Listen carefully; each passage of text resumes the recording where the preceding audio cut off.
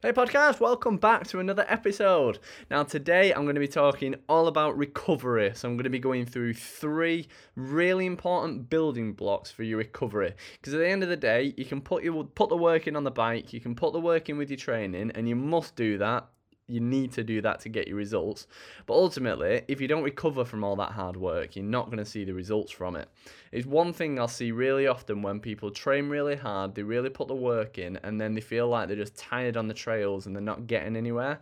They'll often think they need to push harder and they need to work harder to get the results, but actually it's often the exact opposite, and sometimes they just need a little bit of time off. They need to work on the recovery. So I'm going to talk about the 3 building blocks of recovery in this episode, and as you've probably guessed, this week's episode is where I'm on my Bill Todd just talking to you, so I hope it brings you some value. Alright, so the first most important block of recovery, and one of the most important things for recovering from all of your workouts, from all of your rides, is your sleep. Now, if you're not getting good quality sleep, you will not be maximizing your recovery as much as you can.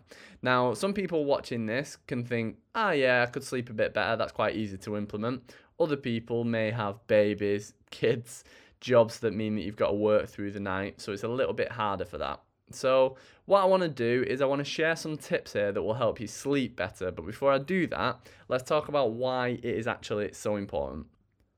So sleep is actually the time when your body rebuilds all of the damage that you've done. So when you go into the gym, when you train, when you ride, you break down your body, you break down your muscles, you really essentially damage your body, but in a repairable way so that it can come back stronger. Now, when you're sleeping, that's when that whole recovery process, that whole repairing and rebuilding process actually happens. So if you're absolutely hammering your training, you're hammering your riding, but then you're only getting 4-5 hours sleep a night, you're not going to be getting the best results because you simply will not be recovering properly. You will not be rebuilding properly from all of the work that you're putting in. It's really, really important that you get that sleep in so that you can rebuild. So let's have a chat about how much sleep you should actually be getting. So ideally, you want to be getting somewhere between 6 to 8 hours of good quality sleep per night. Me personally, I find I need about 8 hours. Now, for me, I don't get that through the week. I find that I get about 7-ish hours, 7 to 7.5 hours sleep through the week. And then on Saturday and Sunday morning, I have a bit of a lie-in, and then I'll catch up on that sleep debt so that I feel kind of like back to base. Now, that's for me. At the minute, don't have any kids, so they're not keeping me up at night, and, I can run my own schedule if you like. Now, if you're getting way less than that 6 to 8, so if you're thinking I'm getting 4-5 hours of sleep, it's really, really important to try to prioritize it as best as you can.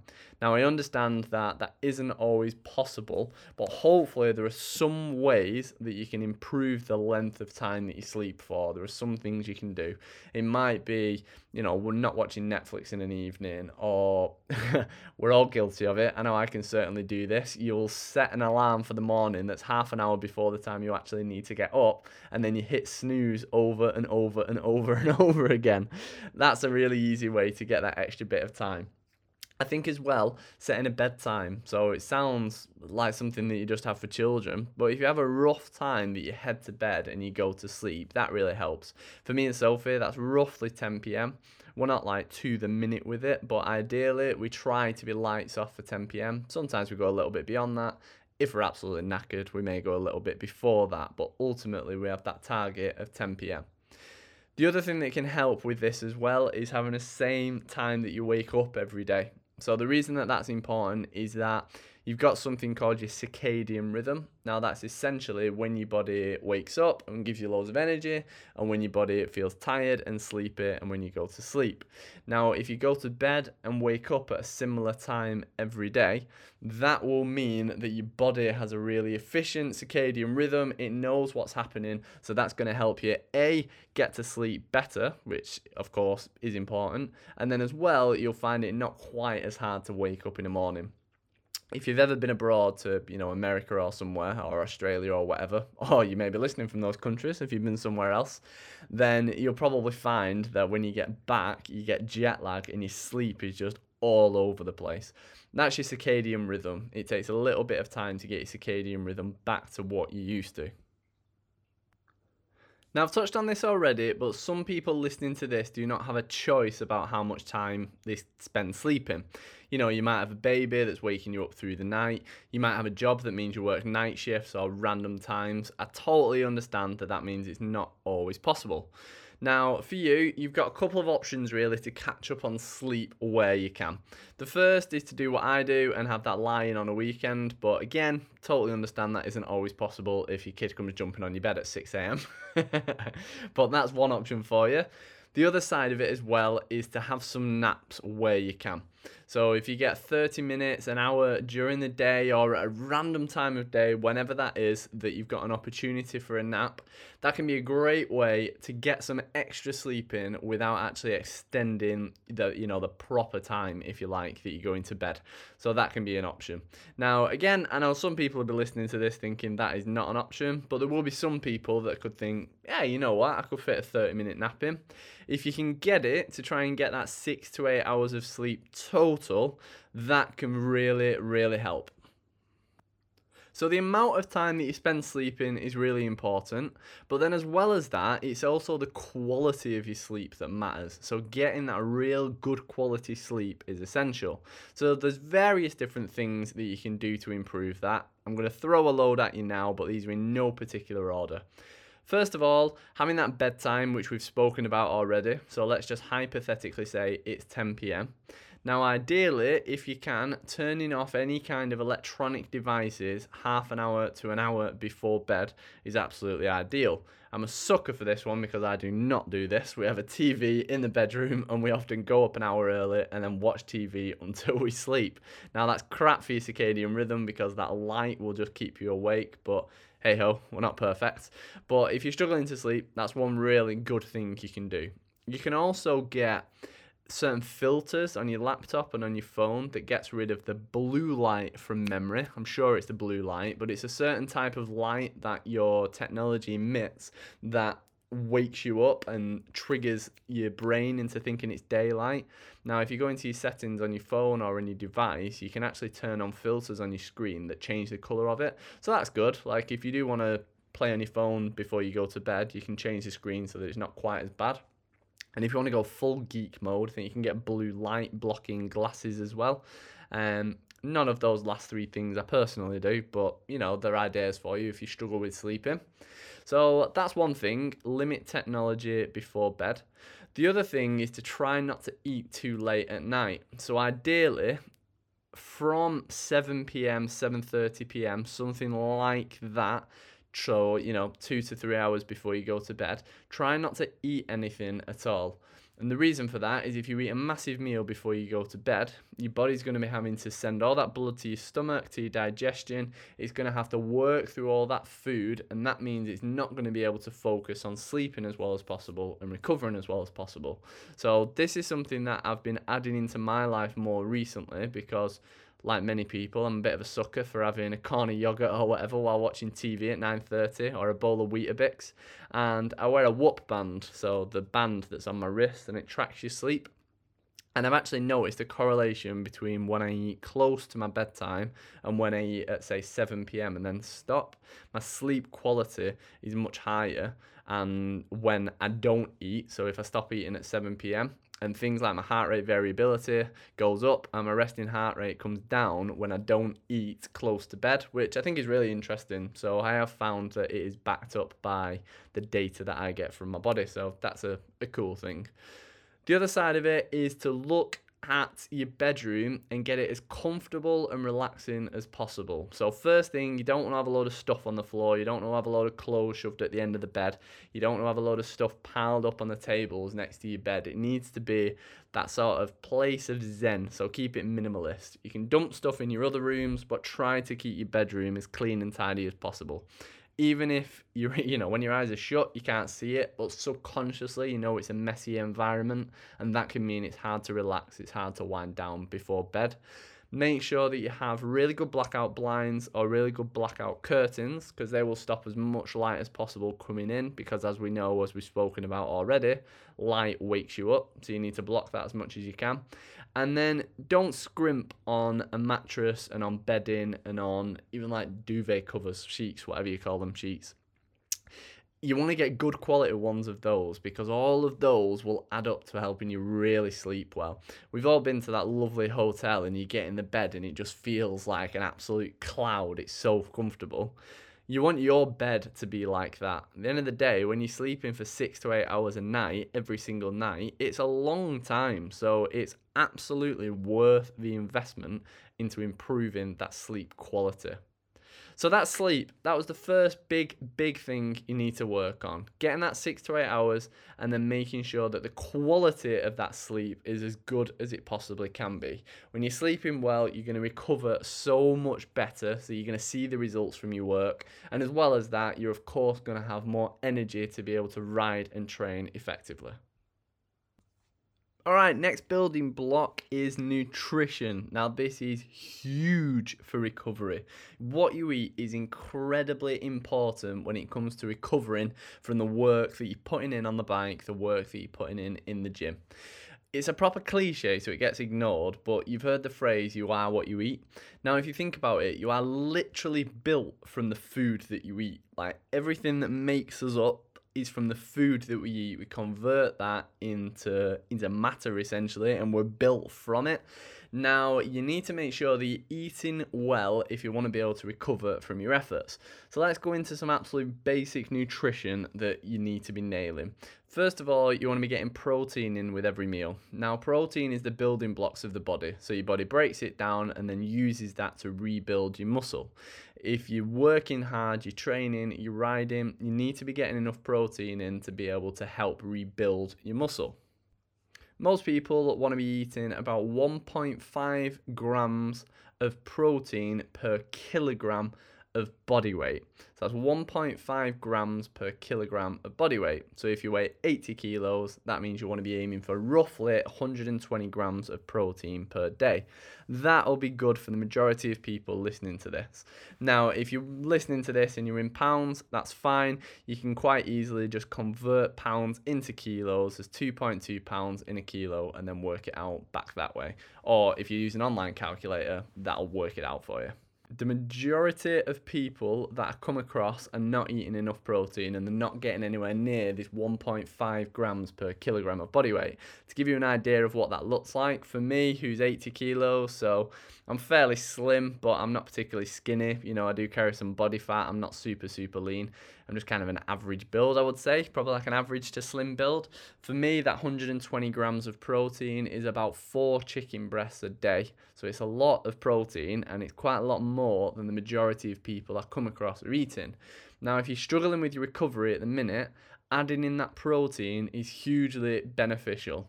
But it's not the only thing. So you obviously need protein because it rebuilds your muscles. It's the building blocks of your muscle, like I've said. You, of course, need to be getting the good fats in there as well. You need to be getting carbohydrate in there because they will help refill your muscle.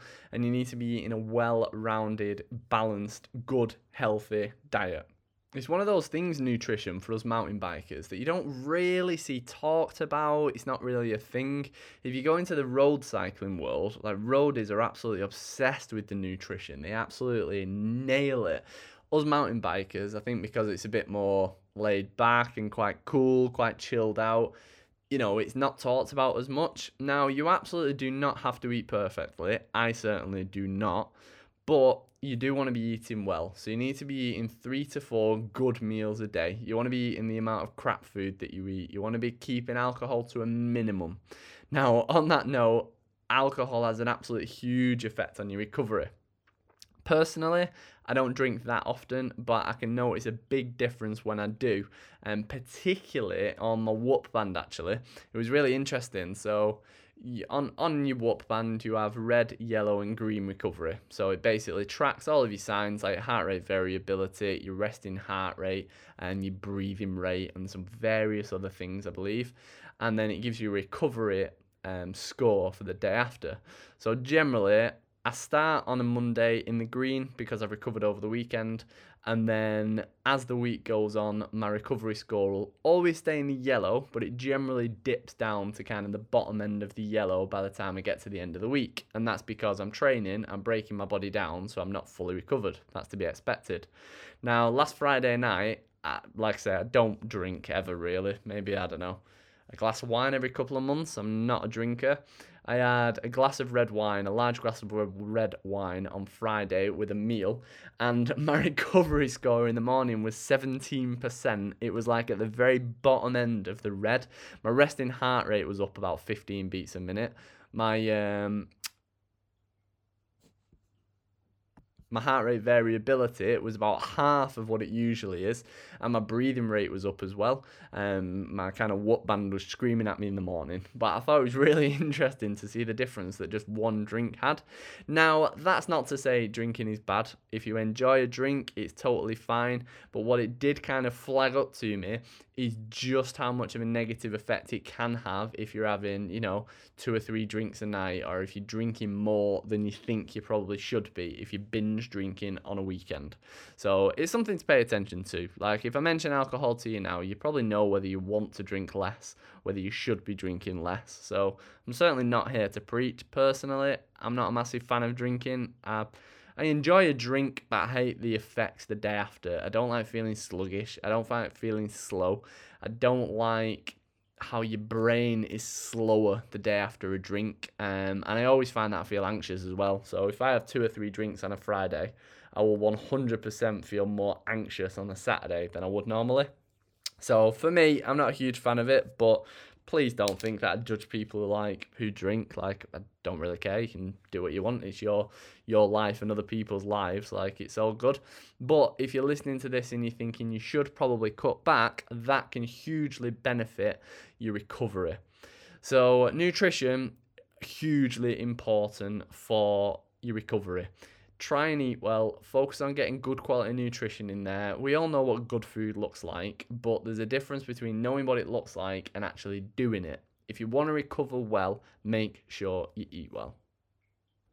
And then finally, the third block that I want to talk about today is rest days. So a rest day, as it sounds, is just the opposite of a working day. So a working day is when you go to the gym or you ride your bike. A rest, or you do any other kind of sport. A rest day is when you chill out and have a total rest off the bike.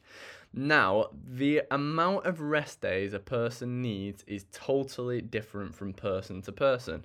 Personally, I tend to have 1 or 2 rest days a week. Now, they'll generally be Saturday and Sunday. I'd say more often than not, Saturday and Sunday, I don't train. I just train every day, Monday to Friday. I find that when I go back into the gym or I go back riding on Monday, I feel pretty much fully recovered and ready to smash the week again. And my What Band, says the same as will back up that. Like I say, when I go to the gym on a Monday, when I look at my Whoop on a Monday, it's in the green, my recovery is in the green, and I'm good to go. This last weekend, however, I was away for the weekend in the Lake District, so instead of having 2 rest days, I ended up having 4. I rode on that first day when I got back, and I felt great on the bike. I was clearly fully recovered, and it was really interesting just how strong my legs felt, and how kind of like switched on and focused I felt. Like, everything just kind of flowed well. I felt great on the bike. So that's rest days. Now, with rest days, you need to find out what works well for you. So you can be listening to this and you might be able to train twice a day, 6 days a week, have 1 rest day and be fine. Other people listening to this might find that their absolute peak is training 3 times a week and they need to have 4 rest days. All of that is fine, but I would encourage that you play around with it and see what works best for you. Come up with a weekly schedule, plan it in, and then see how you feel at the end of it is the best advice I can give. So, one person might train Monday, Tuesday, rest Wednesday, train Thursday, Friday, rest Saturday, ride Sunday. So you're having those rest days kind of split throughout the week. It's totally personal, but rest days are really important. You're going to have 2 types of people listening to this. You're going to have the people who train 2-3 times a week or ride 2-3 times a week and then rest the rest of the time. So for those people, adding in more rest days is not going to be beneficial. You've already got more than enough. But then on the other side of it, I will often speak to people who do not want to take rest days at all. They just love training, they love riding, and they want to go, go, go, go, go every day. The thing with that is that it can limit your results. I would recommend putting in those rest days. They are really important. However, if you really don't want to take a rest day, then what you can do is something called active recovery. So this is when you train, but to a lesser extent than you would normally. So if we take a ride as an example, let's say you normally do a 20-mile ride and 2,000 feet of climbing, for example. You may go out on a ride, but you only do 8 or 10 miles and it's on the flat and you keep your heart rate really low. So what you're doing there is you're still going out and exercising, but you're not pushing yourself as hard as you would normally. Or you may do a walk, for example. So same kind of concept there. You're still going out and doing some exercise, but you're not pushing yourself to the limits like you would normally. What that's going to do is allow you to tick that box in your head of being able to exercise, but it's going to allow yourself that recovery.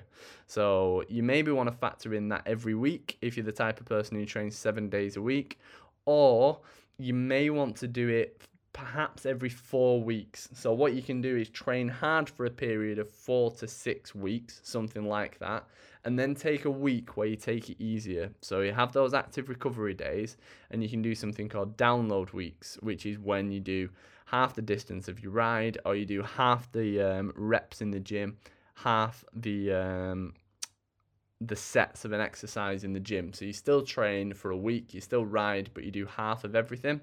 So that means you do 4 to 6 weeks of training hard, and then you do a week where you don't completely stop, but you have a download week where the intensity of everything is notched down a level, which allows you to recover. So that's kind of tips for those people listening to this who just do not want to stop training and riding because you love it. And I can totally relate to that. Like, it makes you feel good, it gives you energy, helps your mental health. Like, training and exercising is awesome, but you do need to not do it in order to get results as well. The biggest thing I would emphasize when it comes to recovery is that it's totally personal to you. So you need to play around with it and you need to pay attention to how you feel. You could perhaps take a journal where for the next few months even, every week write down how you feel and plot what you did when you had your rest days, and just pay attention to it. A lot of people will just train and ride and kind of not really think about it. You just go through it, and then if you don't feel great on a ride one day, you don't really think anything of it. If you start to look into it a bit more and kind of assess what you're actually doing, then that can really help you think, oh, you know what, I had one less rest day this week, or I did exercise 4 days back to back instead of 3. Maybe that's what it was that did it. You need to find out what works for you, and then that's how you're going to get the best results. So those are the 3 main blocks when it comes to recovery. You've got your sleep, which is crucial, your nutrition, and you've also got those rest days. Mastering those 3 things, or at least improving each of them, will have a huge effect and a massive impact on your recovery. So work on them, and I promise you, you'll see massive results on the bike. Thanks so much for listening to this episode. If you enjoyed it, please go give it a rating on whatever podcast app you're listening to. And next week, I've got an interview for you, so I hope you will enjoy that. See you next week.